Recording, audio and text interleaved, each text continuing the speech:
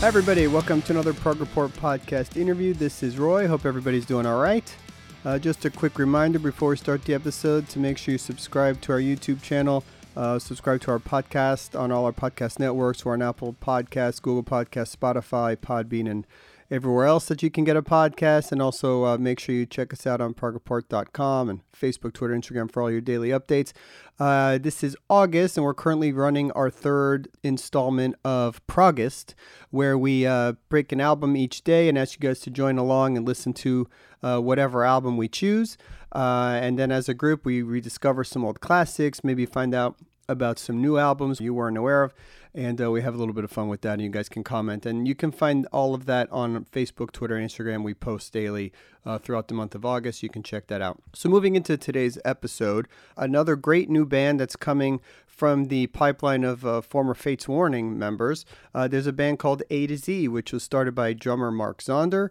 On this album with this band, he's reunited with his former Fates Warning vocalist Ray Alder for a fantastic new metal record. And we really want you guys to check this one out. We think it's really good. We had Mark on the podcast here to talk about that new album, how the band came together, his drumming style, and so on. The new A to Z album comes out on August 12th. So check this one out. My partner Kyle Faglo joins me on this one, so have a listen.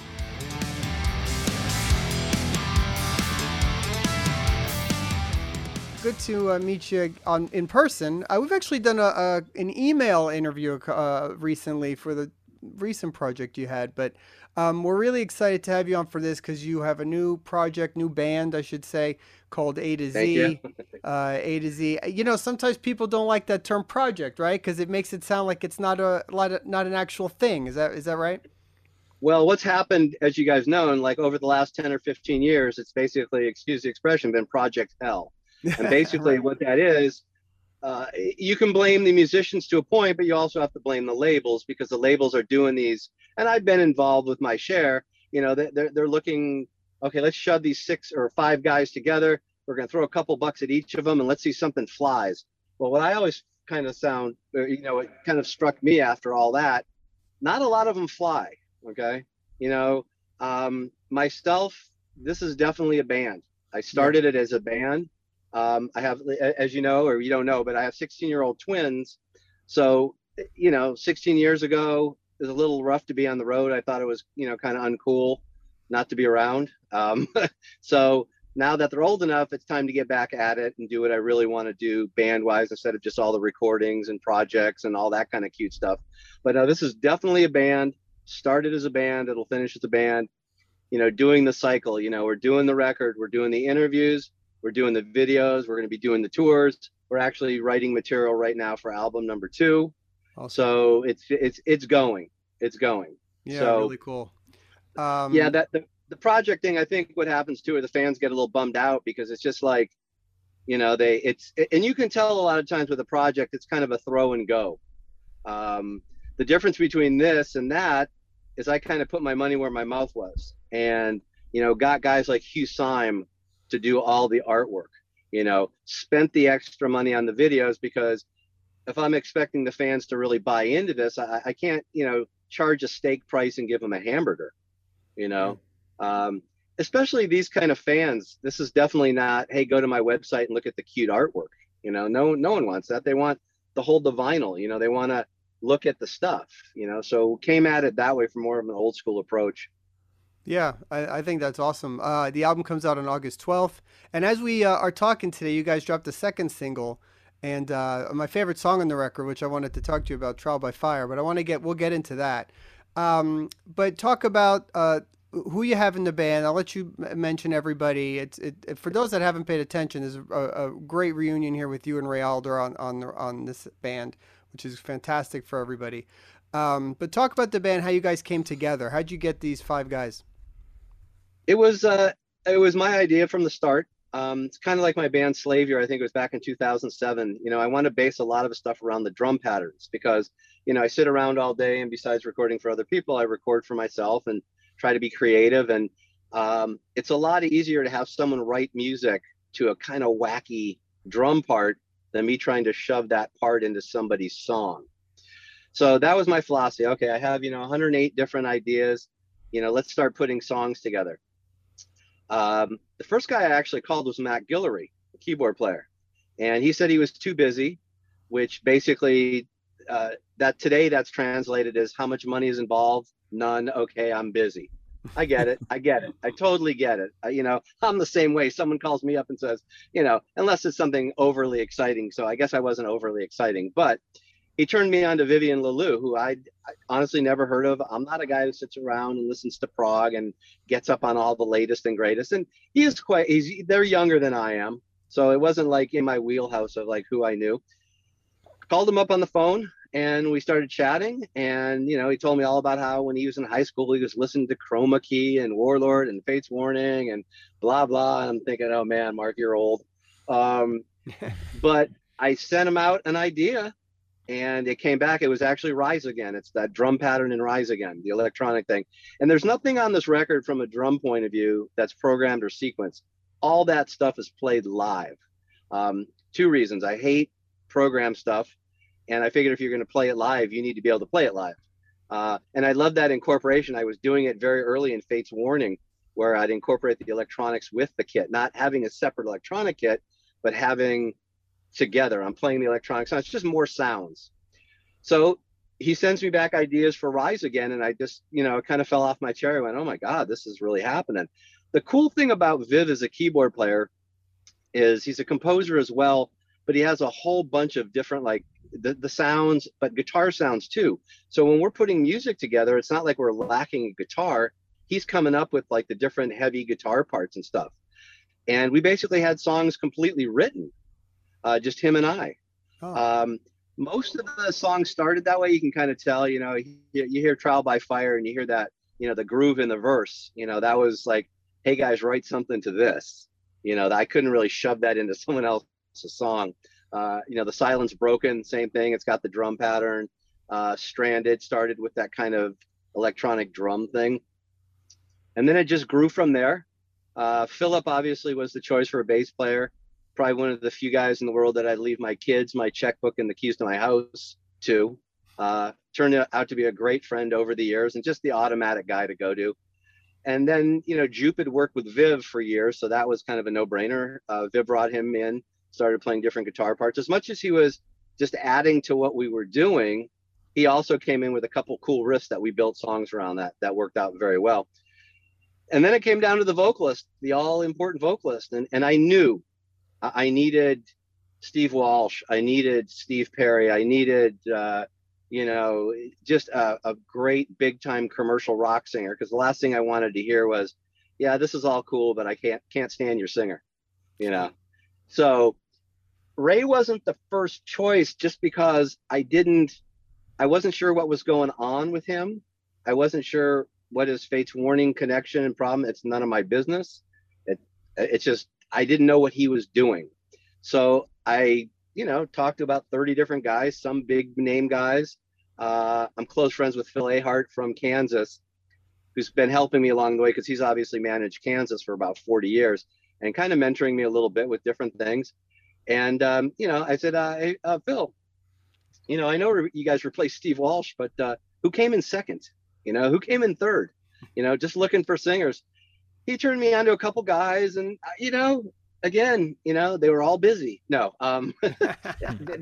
everybody's kind of looking for that quick thing. The other thing that's very interesting that I knew that even hit me harder in the face, hey, there might be a lot of great singers, but there ain't a lot of great writers. And when you start talking to some of these singers and you start talking about, hey man, we want you to write the melodies and the lyrics because that's kind of your gig. A lot of them freak out. A lot of them just don't have that. That's a double-edged thing. It's kind of like a basketball player who doesn't play defense. He just plays offense. Right. But that's what was brilliant about Ray. It got to that point where like, okay, man, I got nothing happening. The songs are coming together. Just call them. We never had bad blood ever, ever, ever. And actually, when he lived in LA, we used to hang out all the time at my studio, and we were both into cars and all that kind of stupid stuff back then. And so I just called him and started chit-chatting. I didn't want to get deep into his personal stuff or what he had going. I just said, hey, this is what I got going. Are you interested in giving it a shot? And he said, yeah. And the first thing he sent back in was Rise Again. and it completely blew us away. And I knew right then we were onto something. I remember from the old days, Ray telling me how he was into this kind of music because it's kind of what he was raised on, and his favorite singer is Steve Perry. So, it worked out. It worked out well. It gave him a different avenue to go. No odd time signatures. Right. Everything wasn't overly dark. And we had songs. We purposely put them together with vocals in mind, almost like pop arrangements. We're not talking about 12-minute songs. I just gave him the songs and said, do whatever you want. I'm not going to tell you a thing. I'm not going to, no, you do whatever you want. And everything you hear on that record is a one shot. I'm not going to say it's a one take, but we never changed anything. Those were his ideas, straight up, out of the box. Brilliant. Just brilliant. He sounds great. He really does. It fits the music. It's spot on. Yeah. Awesome. You think he sounds different? You think he sounds different than he does with Fates Warning? I know what you're saying. You could tell it's him. It's unmistakably him, but he's singing. Yes, it's a different style. He's allowed to be a little bit more melodic with the lines, I think, with this material. I think it's a combination of the melodicness as well as the looseness. There's a certain, and I always wondered why he wasn't a little bit more like this with Fates Warning, especially during that Parallels time, because that's kind of in that ballpark where you can be a little bit looser and you get a little bit more one-on-one contact with whoever's listening to it. Not such of a standoffish vocal, but kind of that more in your face that you're talking to somebody. I mean, the king of that is David Coverdale. When you listen to that, you feel like he's in your living room and he's like spitting on you. He's like right there. And I think Ray, really came out a little bit on this one and really nailed that. I mean, yes, it's Ray, but but the dude's always sang in the pocket. I mean, when I played with him anyways, he always sang in the pocket, and he really took that one to another level on this. Yep. Yeah. Well, album sounds great. I think it sounds fresh, and he sounds young. Like his voice sounds awesome. So, maybe there's some sort of sense of kind of renewed creativity that's present there. And thanks for sharing all that stuff about all the singers and everything. That's really, really interesting to me to think what might have been, I guess I want to get into some of the details of the recording of the album. I don't know if some of this was like during the time of COVID or like if you guys got together or if this was at a home studio, but I'm always curious about, you wrote the songs of the drums first. It sounded like collaborated on keys, but did you base all the tracks originally with like final drum tracks and send them out and piece it together that way? Or did you get together? Like, how did that process work out? Considering that 4 out of 5 live in different countries. Yeah. Philip and I are here, but he's actually in Arizona. I'm in California. Ray's in Spain, Viv's in France, and Jupe is in the Netherlands. Wow. And then put COVID on top of that. So I think that's kind of obvious what happened there. Okay. Yeah. Thank God for the internet. Thank God that all of these guys are very adept at recording and sending files and all that kind of stuff. It was basically flawless. I would have to honestly say it was easier than getting together in a room, because you get together in a room and this guy's playing and that guy's playing. And as much as getting together is cool, the only other problem that happens with getting together is like everybody gets fixed on like your first idea, which is necessarily not your best. Oh no, we really like that. Well, usually I do like 15 different versions of that, but you guys are stuck now because you like this. We just moved it around, and added things. Right out of the block, it was all demo. It was just, the drum sounds that I had that were just up. And we just, we demoed the living daylights out of everything. And then when it came time to actually record, I brought the engineer into my place to really dial in the drums, and everybody cut, in their own studios. Actually Philip came to LA and he recorded the bass with me, the whole album. And that's where you see some of those, like on Trial by Fire, the video of him sitting behind me and me at the console. That's when he was recording bass, and Alex Solka was there shooting video and pictures and stuff like that. So he recorded the bass there. Not that he couldn't have recorded at his place, but it was just a good excuse for us to get together and screw around, basically. Yeah. And it's great. It's always great when you're working together like that, in the same room. No, that's the way we recorded it. It was kind of piece by piece, and then I had the big job of taking everybody's files and getting it in one big session and getting it perfectly. because the last thing I wanted to do is send it to the engineer and it'd be like piecemeal and stuff all over the place. I wanted to take it, download the files, push everything hard left, and it should just play. Sure. And that takes a lot of work, as you know, because just the computer can get funny, things can happen, and you got to just make sure. So it's checking and double checking, and that's how the recording process worked. Yeah, that's really cool. Thanks for sharing all the details. We were speaking with Gavin Harrison, I don't know, 3 weeks ago from Porcupine Tree, and he was able to record at his home. And I just, as a drummer, the reason I want to know is I hate setting up in a studio and the pressure of all that. I like being in a home, like, it's basically like your home field advantage of sorts. So I think the drums sound great, and so I don't understand the idea of going to a big, expensive, place you have to rent out for 2 weeks any longer, just about. But well, here's the kicker. Couple things. I basically have all the gear that you're going to have in that $1,000 a day studio. Right. Yeah. Not everybody can have that. I mean, I have an analog console that I've had wow. for 25 years. I have everything that's Neve, Neve, Summit Audio, Lexicon. I mean, I have, just because number one, I was in the studio business. Also, I've been doing it a long time. But more importantly, I didn't get married till I was 43. So I could spend all that money on gear. No problem. No problem at all. And the studio business was really good. So I had no problem spending money on gear. That has a lot to do with it, though. You got to have that setup all the way down to, the A to D converters. You lose a lot. You can't just stick a bunch of SM57s on the drums and think, oh yeah, I'm going to have the greatest drum sound in the world. And going beyond that, the engineer, I brought one of the guys in from DW and just dialed it in. I can't do that. I mean, I can wing it, but you want that next level. And again, kind of a philosophy behind this whole record was my philosophy of, you find the best people you can find and you just let them go. I'm not going to tell Hugh Syme what to do with an album cover. I'm not going to tell Ray what to sing. I'm not going to really tell Simone how to mix. I mean, obviously we went back and forth on things, but you just find the best people you can find and let them do their thing.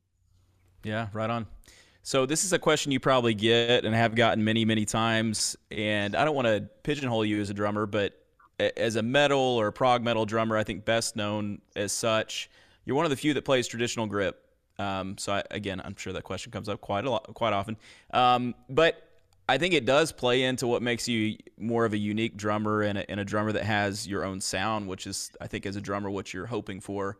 Do you feel like traditional grip has offered you advantages over the years? And if so, kind of talk a little bit about that as, again, one of the few prog metal drummers that plays that way. That just goes back to like when I was taking my lessons, when I was age 7. Back then match grip was out, man. That wasn't it. Back then it was all about jazz and traditional grip. And it was funny because I remember playing through, having my lessons as well as playing through all the bands and orchestras and schools. Traditional grip, you either get it or you don't. I don't think it can be taught, but I think it either works for you or it doesn't. I've seen a lot of guys. I mean, let's face it, God rest his soul, but Neil Peart had the worst left hand traditional grip I think we've all seen. Nothing personal. I'm just being true. Look at Vinnie Colaiuta. Look at Steve Smith.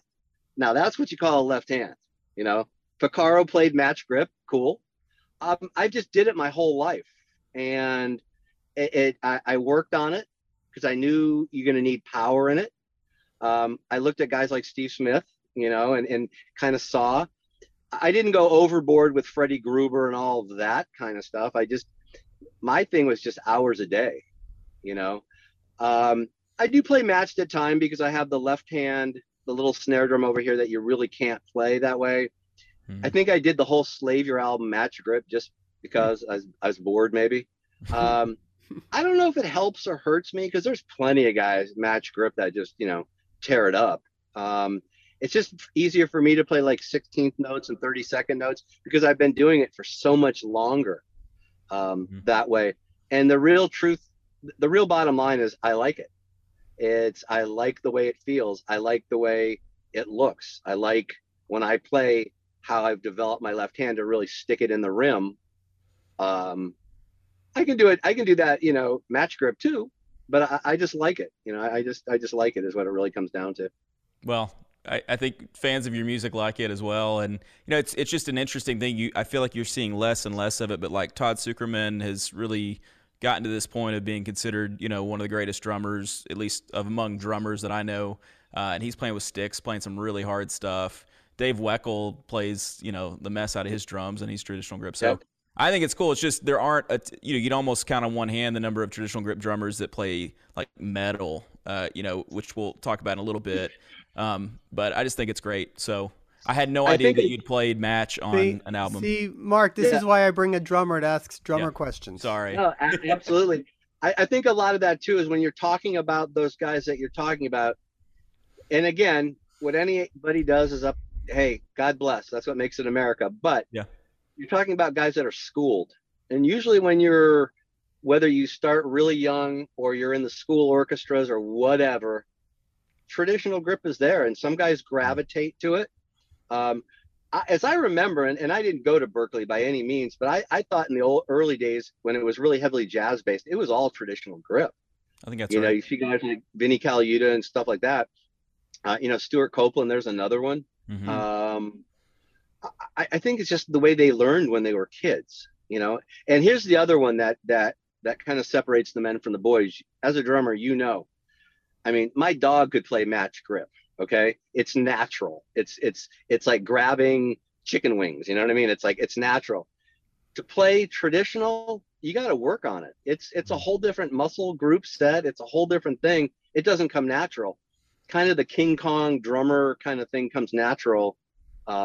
Match grip. So I think that's why a lot of people gravitate to that more, right? Than spending the time and the energy and the effort playing traditional grip. But I think a lot of those guys are a little older and just been taught back in the day that way. Right. Yeah.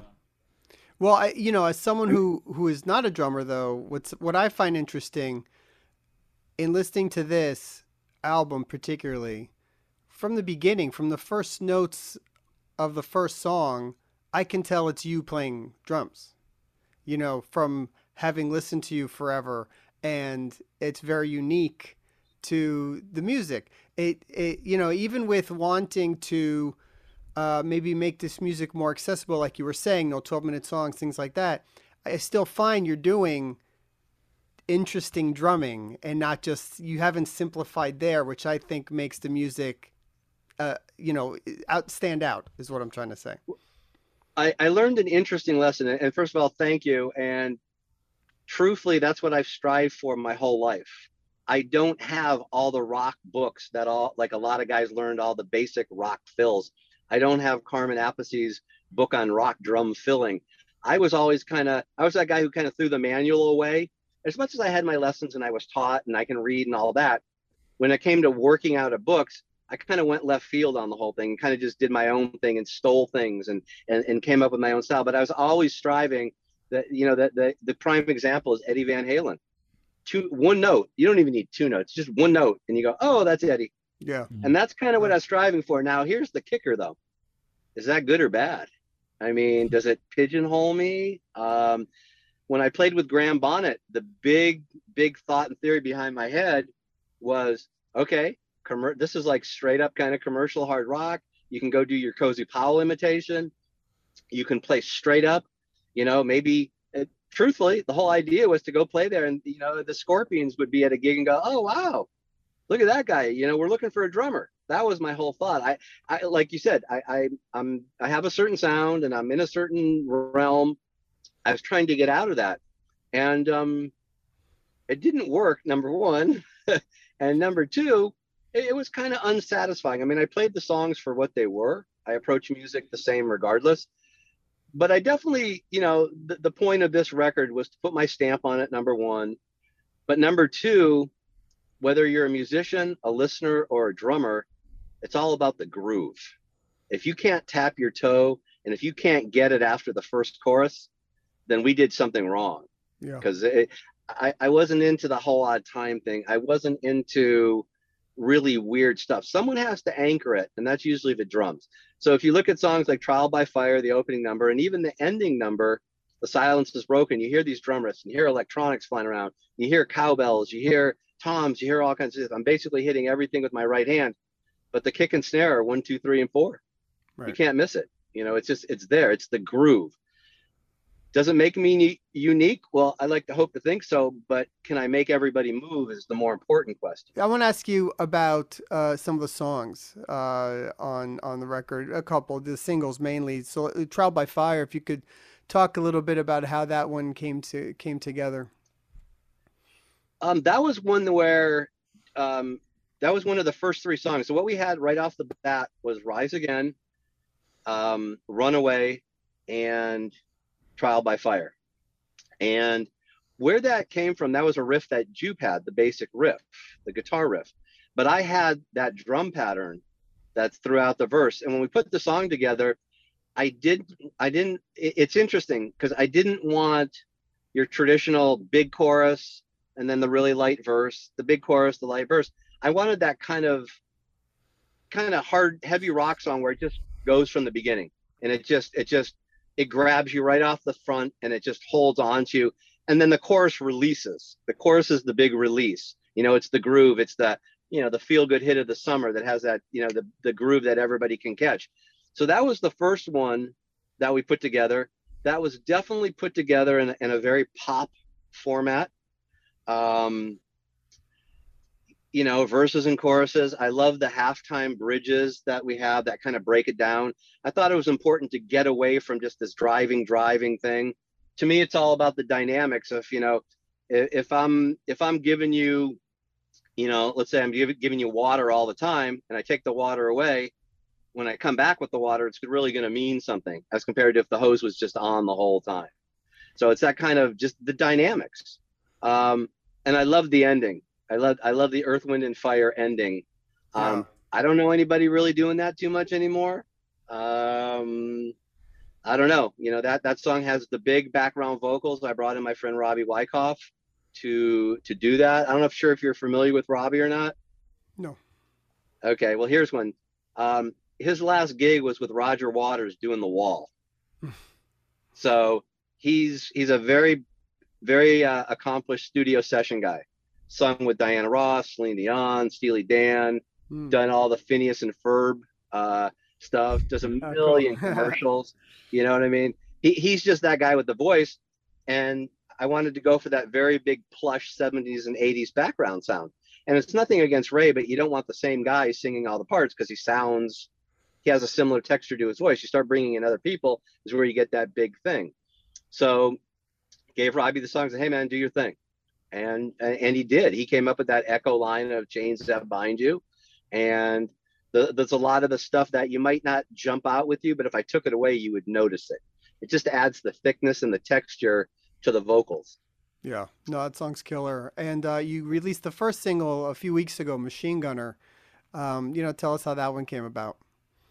Well, believe it or not, we're a band that plans everything. So I'm sitting here looking at this strictly as a business going, okay, nobody has a clue of what this band sounds like. I mean, it could be 4 dudes playing cellos. No one knows, it could be overly proggy and just nauseating, and it could make, Dream Theater look like, Katy Perry. No one knows what the band is. So to set everybody kind of in the right direction, I didn't want to throw the ballad at them. I didn't want to throw, any kind of a proggier tune. Trial by Fire or the Machine Gunner was, 3 minutes and 33 seconds of Van Halen meets Iron Maiden, big chorus, good playing, great lead playing, just kick you in the face, kind of set the tone for everything. Yeah. So that one kind of just played itself out. That was one that Jupe came in and he had the riff. That's all he had was that riff. And basically, if you really listen to the song is basically just that riff dressed up a million different ways, kind of like in a pop song. Okay, we're going to break it down here. Mark's going to play this. We're going to break it down here. Philip's going to play here. It's a very, very catchy riff with a big hook that just keeps, coming back and coming back and coming back. But also I thought it was very important for the first song out of the block to be super energy, Right on, yeah. Same reason there's no title of the album. I didn't want to give anybody a preconception of what it was, because, people all they have to do is hear the name of the album and they'll dismiss it before even listening to it. So everything is kind of built that way. And then the third song that's coming out that'll come out with on August 12th is Stranded, which is, one of the quote power ballads or however you want to call it. That's Ray's favorite song, so I had to kind of give it up. I would have went with Rise Again, but either way, I think either way I think you're we're covered. really, Yeah. I think we're good. They're different, but they're similar. It's if you go back to that 80s thinking, remember how like when bands came out, you knew it at a certain point the ballad was coming. The power ballad was coming.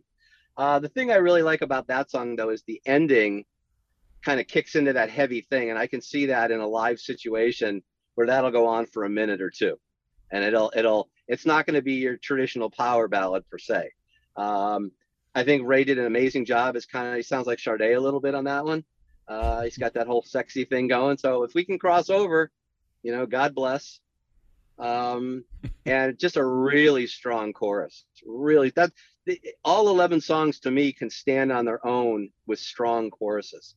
Some might be 5 minutes long, but the choruses are great. I mean, Far Side of the Horizon, to me, that has an amazing chorus. He just did an amazing job with the choruses. And one of the things that really is magical about this record is when we were putting the music together, me and Viv were like, okay, here's the verse, here's the chorus, here's the verse. And I said it before, I come from kind of a school where, the chorus is the heavy part and the big driving, bring it home, and the verses are kind of mellow and, you're getting to the chorus. A lot of times Ray flip-flopped it. Right. And he took the heavy part and made it a verse and used the release and the slow, not slower, more melodic part and put the chorus there. When you listen to At the Water's Edge, it's exactly what he did. He did it on a few songs. And it's just so magical when you have people, you find the best people you can, just let them do their thing. And then there's magic or there's not. But I'm not going to tell them what to do. And him bringing that in it was magical. There's no question. It was absolutely magical. Agreed. Absolutely. So, Mark, if I could, I want to ask you, kind of going way back, the first band that I was aware of with you, and I was born in 1984, so it wasn't like I was aware of it at the time, but the band Warlord. Heavy metal band from the mid-'80s, and that was a band that you were in before Fate's Warning. I'm curious, just from a historical perspective, like what sort of drumming, what sort of drummers were you into in the early 80s? Like what was influencing you? My biggest influence in that period was Ensley Dunbar. And if you I don't know if you've ever heard the first 3 Journey albums. Mm-hmm. Mm-hmm. Not way before Steve Perry. See, I grew up in the Bay Area in San Jose. They were a San Francisco band and they used to play. And I would go see with my brothers, in a club that held 300 people. Neil Sean had the big afro and the whole bit and the Fu Manchu. And here's Ensley Dunbar. And this will tie it all together. But here's Ensley Dunbar. First guy that I ever saw inverted China. First guy that I ever saw had a drum set that had moons and stars painted on it. First guy I ever saw tore it up playing traditional grip. So when I saw him, I went, oh, you can do this. You can play heavy and do this. I stole so much off his record. As a drummer, you would know I stole so much of the importance of a left foot keeping time with the hi-hat, whether it's on the on beat, whether it's on the off beat. I've played around with taking it to the clave and all kinds of stupid, goofy way. It doesn't work for me. It's either on the beat or off the beat. And you use that in conjunction with what you're doing with your right hand a lot of times. There's so much motion, so much groove. In these clinics I used to do, I used to play, Judas Priest Living After Midnight drum beat, where the ride cymbal was playing quarter notes, but the foot was keeping the quarter note. Okay, this is cool. This sounds like the record. But the minute I took that foot and put it on the offbeat, all of a sudden you're kind of like in a salsa club. There's a total different dynamic. And that's kind of basically the genesis or the bottom line of everything that I do. I'm just looking for something more creative that I can do with my body. I can have my right hand and left hand playing all over the place as long as the groove is tight and it's consistent and memorable. It has to be repetitive. I'm good, but that early influence stuff, Ensley Dunbar and the hi-hat stuff, oh, absolutely. And that kind of just set it in stone right there. Yeah, that's awesome. He's great. Absolutely. So kind of in keeping with the history, I love that story about early Journey. That's great. Was there a kind of a marked change in your mind when you switched from Warlord into Fate's Warning? Like, did you start to approach the drums differently with it being, more of prog metal, or was it pretty much the same thing? And then how did your influences change during the kind of late 80s, early 90s? It didn't really, I'll never forget. I went to when I first got to LA in the early 80s, very early 80s. I went to a guy for drum lessons and kind of said, hey, I want to play like Tommy Aldridge, this guy, this guy, this guy, and this guy. And he goes, oh yeah, I can have you do that in 2 weeks. I'm thinking, yeah, right. That didn't happen. A lot of it was just practice, experimentation. I sat in a storage bin in Van Nuys, California, where it was 104 degrees and all metal with two bass drums just going for hours. Right. I mean, if nothing else, I put in the hours. Am I Dave Weckl putting in the hours? No, but I put in the hours. It's just when I play, it's just the experimentation factor. Getting into Fates Warning was a whole different ballgame because Warlord, I'm not going to say that it was a pop band, but there was no odd time, and it was all very song oriented, especially whatchamacallit, Perfect Symmetry. Oh my God, I mean, I can count, so I can figure out odd time. It wasn't my favorite thing to do, but it was a real big challenge making different time signatures feel good, and different things like that. That's probably the only Fates Warning record that wasn't technically recorded to a click, because just some of those parts, like in Part of the Machine, they weren't in tempo. They weren't in time. They was kind of a free form jam per se. I didn't really approach it any differently, whether it was that or when someone hires me for a song, I just kind of go into this.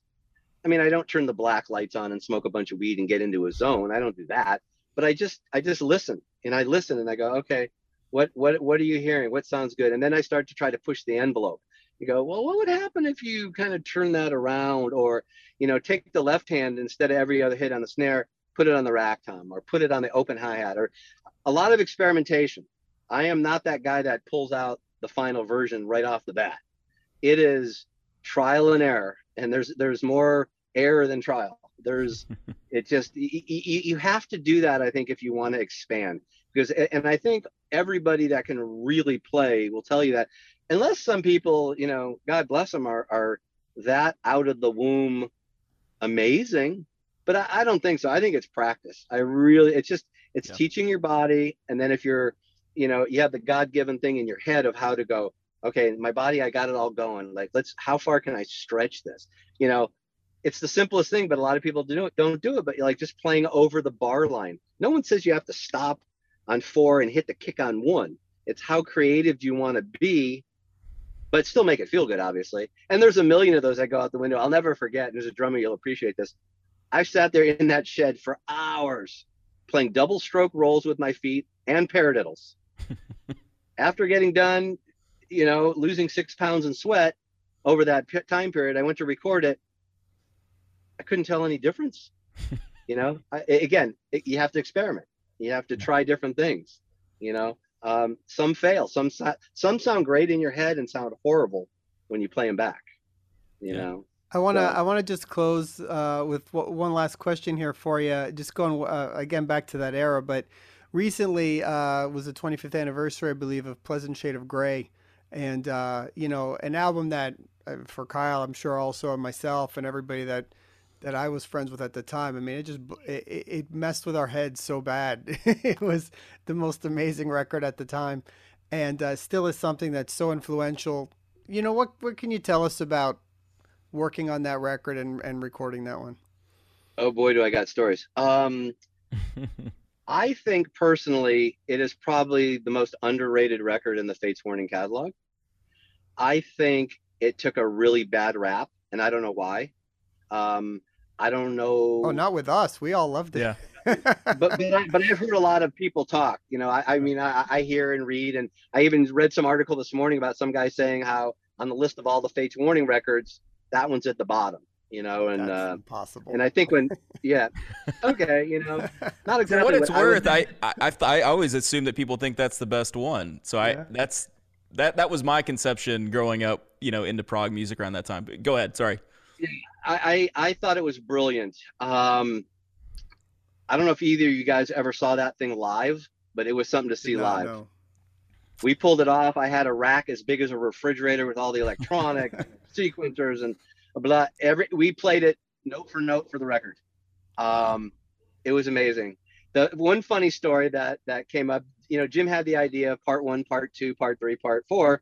when we were working on it, though, we had other titles like the Kansas part, or we Right. had like our own little names for it. I thought it was brilliant. I think that record is so deep that people haven't even gotten to the point of how deep it really, really is. I put something on the other day by accident, or it popped up on a YouTube, and I forget. I couldn't tell you the parts that, I could tell you what, eye to eye sounds like, but when you say part six, I don't know what part six is. Sure. I don't know. But the very last part of that record, it's kind of the slow grinder, and it just starts building and building. I thought to myself, this is deep. This is really deep. Love doing it. I thought it was a major step. I thought it was the step that kind of said, hey, look, yeah, Parallels was cute. We missed the boat. Warner Brothers didn't pick it up, whatever. Nirvana came in. Yeah, it was all over, but check this out. This was like real. This was like thick. I'll never forget. I go to New Hampshire because that's where Jim was living at the time. We had to program everything up. Now you got to remember, this is way before computers. Okay. Nobody's having computers. I'm talking about my little Roland 505, my little Yamaha sequencer, and we're programming up the different sound effects and all that kind of stuff to get everything just right. And I'll never forget, we worked the whole day, and we go to walk out to go to dinner in the dining room, and I actually knocked the plug out of the wall, and nothing was saved. Ugh. Nothing was saved. Zero. we got it all back because we remembered it, but it took time. And it was an interesting story as far as that goes. I mean, no one knows that because it was just me and Jim, but that, I don't know. I thought that record was so well versed. I thought it flowed so well, and live we played it from beginning to end, just like it. None of this stopping and being cute or anything. It went just like the record. And because once you started, you couldn't stop. So, yeah, I thought it was great. I thought Ray sounded good. That, the old Murder Munich and all that, and it had some, to me, some crazy ass, wild, fast runs and playing and stuff. And it was just, I watched those videos back because Takumi, our road tech at the time, we were filming for the Pleasant Shade of Grey video, and the original guy who filmed it, like, either screwed it up or never even got drum tracks or whatever. So the last part of the tour, Takumi just put a camera right there. That's why on my YouTube channel, you can basically see the whole thing. There's all the different parts. And I go back and I look at that and I go, man, that's intense. I thought that was intense. I don't think a lot of people got it. I think the music industry was really changing at that time. It's kind of like what happened after Parallels. It's like, okay, we sell like 150,000 units. Warner Brothers is supposed to come in and pick it up, and run with it. They do. I don't know if you guys have ever heard the remix with We Only Say Goodbye. Jimbo Barton, who just got done with all the Queensryche stuff, they put him in a room with 6 tambourines, 4 pounds of weed. James LaBrie's in there singing background vocals. He basically made We Only Say Goodbye sound like a Def Leppard song. Okay. Which at the time was great because it was following up Eye to Eye. You got to remember, that's like when REM had that big song going on, and there was a certain kind of feel to it. This was right there. If someone would have picked this up and ran with it, we probably wouldn't be having this conversation right now. It was brilliant. It was like, it was Def Leppard-y, it was so commercial. It was great. That song by itself is kind of a, We Only Say Goodbye kind of commercial, but he really pimped it out. Right. And I think he like locked himself in the room for 3 days, and it was brilliant. And then all of a sudden, I'm not sure if you guys remember, the industry changed with the Nirvana record coming out. Sure. And all of a sudden, Here's Fate's Warning, selling 150,000 units. We're on the radio with no promotion. The gigs are selling out. We're playing better places. And all of a sudden, we can't even get a meeting with like a crappy label after that. It was rough. It was a tough time for a lot of bands, yeah. It was rough, and but I always kind of crack up and think to myself, it's like, okay, you see Journey, Styx, Kansas, Foreigner, they're still selling out big places, and they're playing all their hits. I haven't really seen a Counting Crows Matchbox 20 reunion coming down the pike anytime soon. God bless those bands. And I always said, and Motley Crue is my example. I go, hey, I might not be into the band, but if you're making money in this business, I have to take my hat off to you, because I ain't, and you are. So God bless you. But that whole era that came in that kind of killed everything, it didn't have staying power.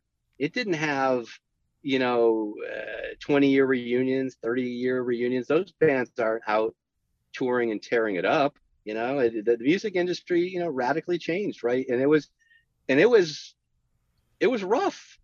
But look, you're still here. You're still making killer music. I think that's a good point for us to let you go here. But again, I just want to make sure everybody's aware of the A to Z record. A couple songs are out now. We got Machine Gunner and Trial by Fire, both killer. Album comes out on August 12th. We got the Mark Zonder, Ray Alder reunion on this thing. What more do you want?